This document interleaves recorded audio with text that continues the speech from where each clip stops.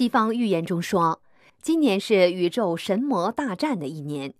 其实神魔大战早已开始了，只是主战场今年才开到了人间。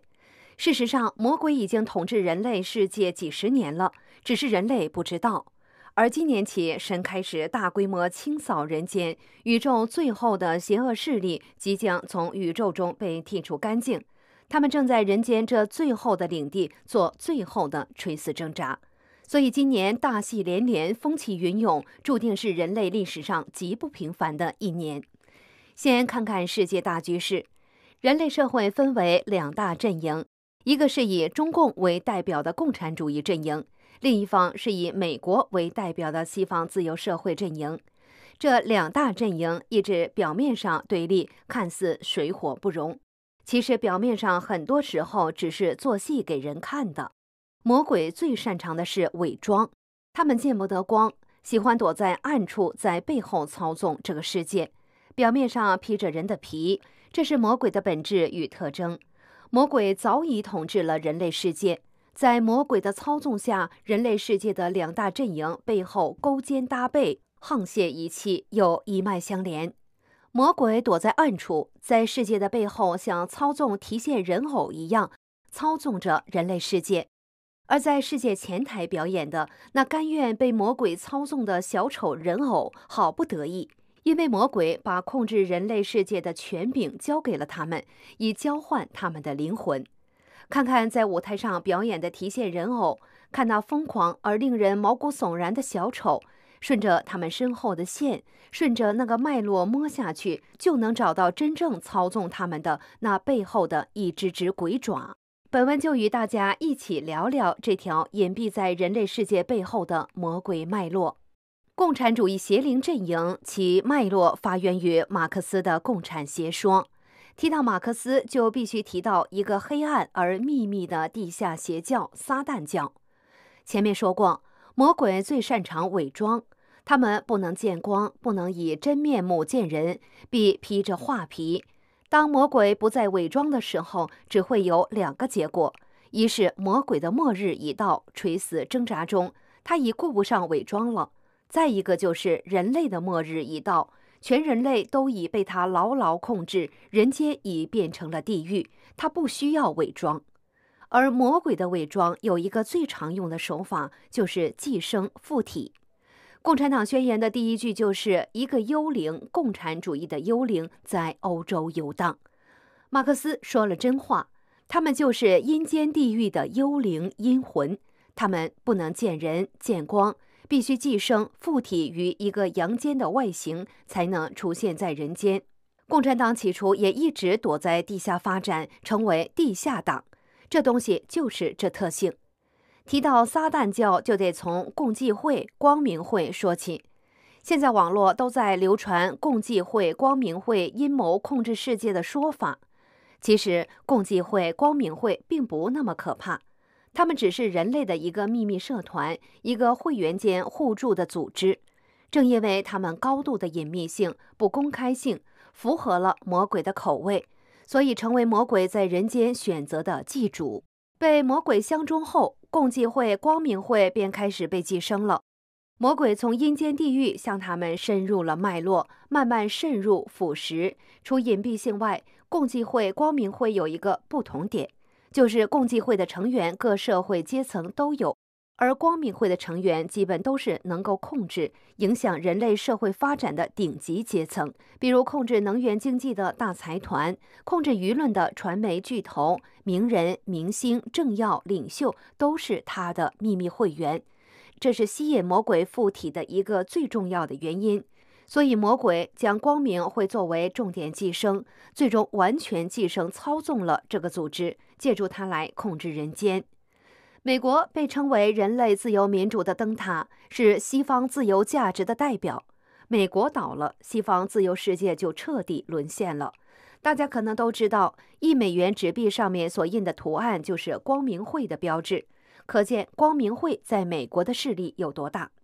被魔鬼寄生后，共济会、光明会就沦陷了，但也不能说他们完全就成了魔鬼的僵尸。这魔鬼的组织是层级分明的，他会在这2个秘密组织中选择性考核发展他的成员，而不是全盘接受。只有当其选择的成员通过了他的一层层考核后，才能不断升级，最后进入他的核心阶层。而只有进入其核心阶层的，才能接触到撒旦教的真相，知道它的真正面目和目的。没有进入其核心阶层的，是不能知道最终真相的，会被它层层加以迷惑。所以，即使是共济会、光明会的内部成员，也不一定知道它的真相，除非是它的核心成员。进入其不同的层级，便只能知道其不同层级中的事。他们是上一层迷惑下一层，不断加以考核、淘汰或升级。只有进入最高的核心层，才能接触它的真正面目。这就是魔鬼从共济会、光明会内部发展出的撒旦教组织。可以说，魔鬼统治人类世界的脉络起源于撒旦教。在中国，它发展建立起共产主义邪恶政权，残害中国人；在美国，它建立深层政府，控制、操控自由世界。但共济会、光明会不等于撒旦教，只是撒旦教借助了共济会、光明会的力量，寄生于他们的体内，而他们自身不是撒旦教。也就是说，共济会、光明会因被魔鬼相中了，被魔鬼寄生后发展出的撒旦教才是真正可怕的。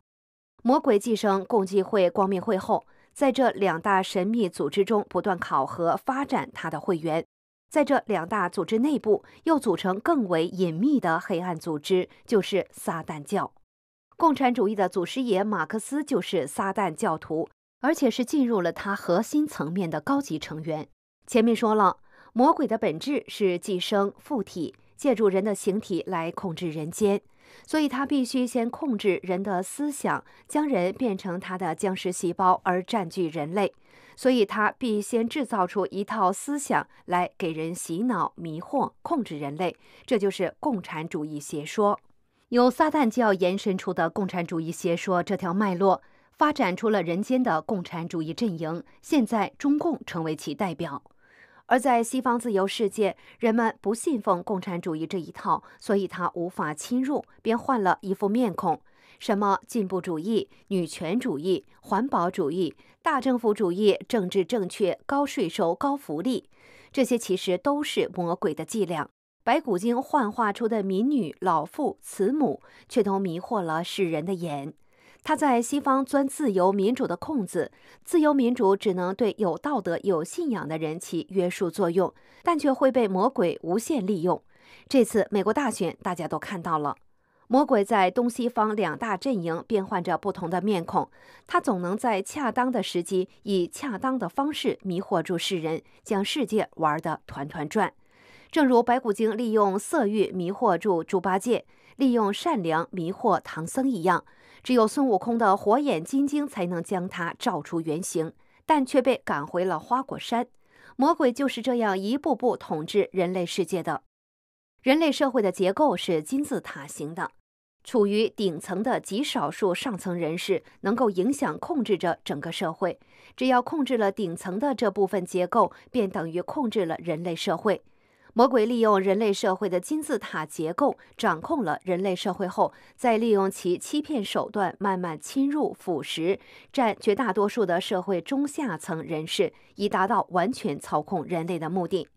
美国表面上是自由民主的标杆，在以前确实是，但经过魔鬼这么多年的努力经营，现在这标杆已经腐烂了。他们在美国建立了一个深层政府，也称为影子政府，也就是特朗普所说的华盛顿沼泽。那么自由世界的大财团、主流媒体、网络巨头、推特、脸书、谷歌等左派政要，甚至联合国、梵蒂冈，哪个不被魔鬼控制？哪一个不在背后和魔鬼勾搭行淫做交易？但表面上全部道貌岸然。最近的总统大选中，这一切都表现得淋漓尽致。表面上是他们都被中共渗透腐化，其实背后他们都是一脉相连的，就是撒旦教。真相都在浮出水面，全人类现在都能有目共睹，因为神魔大战的战场已开到了人间。神在今年开始了人类大扫除，魔鬼将在这最后的垂死挣扎中全部出动。前面说了，魔鬼撕掉伪装的结果只有2种，现在已经符合了第一种，就是他们即将灭亡。所以现在他们也顾不上伪装了，露出了狰狞的面目。撒旦教在西方自由社会中，利用人类社会金字塔结构，建立了操控西方世界的深层政府，背后运作世界的局势，然后一步步渗入，控制社会绝大多数的中下层人士。如果将人类全部操控后，他们就会公然私下伪装，人间也就变成了地狱。他们控制了学校和教育，利用自由民主的漏洞，从小给自由社会的人灌输极端的魔鬼思想。他们不敢直接灌输共产邪说，但是变了个说法，变成了什么进步主义、女权主义、环保主义，在人的思想中一步步建立起所谓政治正确的魔鬼潜规则，又以高税收、高福利、大政府主义欺骗、诱惑社会中下层人士，煽动那些社会流氓、懒惰、游手好闲者维护他的权利。他以政治正确给所有试图打破他所制造规则的人扣上天大的帽子，然后肆意打击、报复，甚至杀戮，让人望而止步，不敢越雷池一步。黑命贵运动能够在美国的猖狂，就是魔鬼这么多年经营的结果。今年是神魔大战的一年，特朗普是神选之人，神借助他来清扫人间。他率真善良，不畏邪恶，也不按常理出牌，一步步打破魔鬼在人间制造的规则，一步步在抽干沼泽。魔鬼即将显露原形，便公然私下伪装，表演最后的疯狂。很多正义之士都为左派在大选中众目睽睽之下公然作弊而愤怒，为特朗普能不能当选而担忧。其实不必担忧，结局已定。即使魔鬼一时在疯狂中好像占了上风，过程可能会有曲折，但最终一定是特朗普当选，拭目以待。当然，过程中大家还得是各尽其力，是选择与魔共舞，还是选择站在神的一边，每个人都得自己做出选择。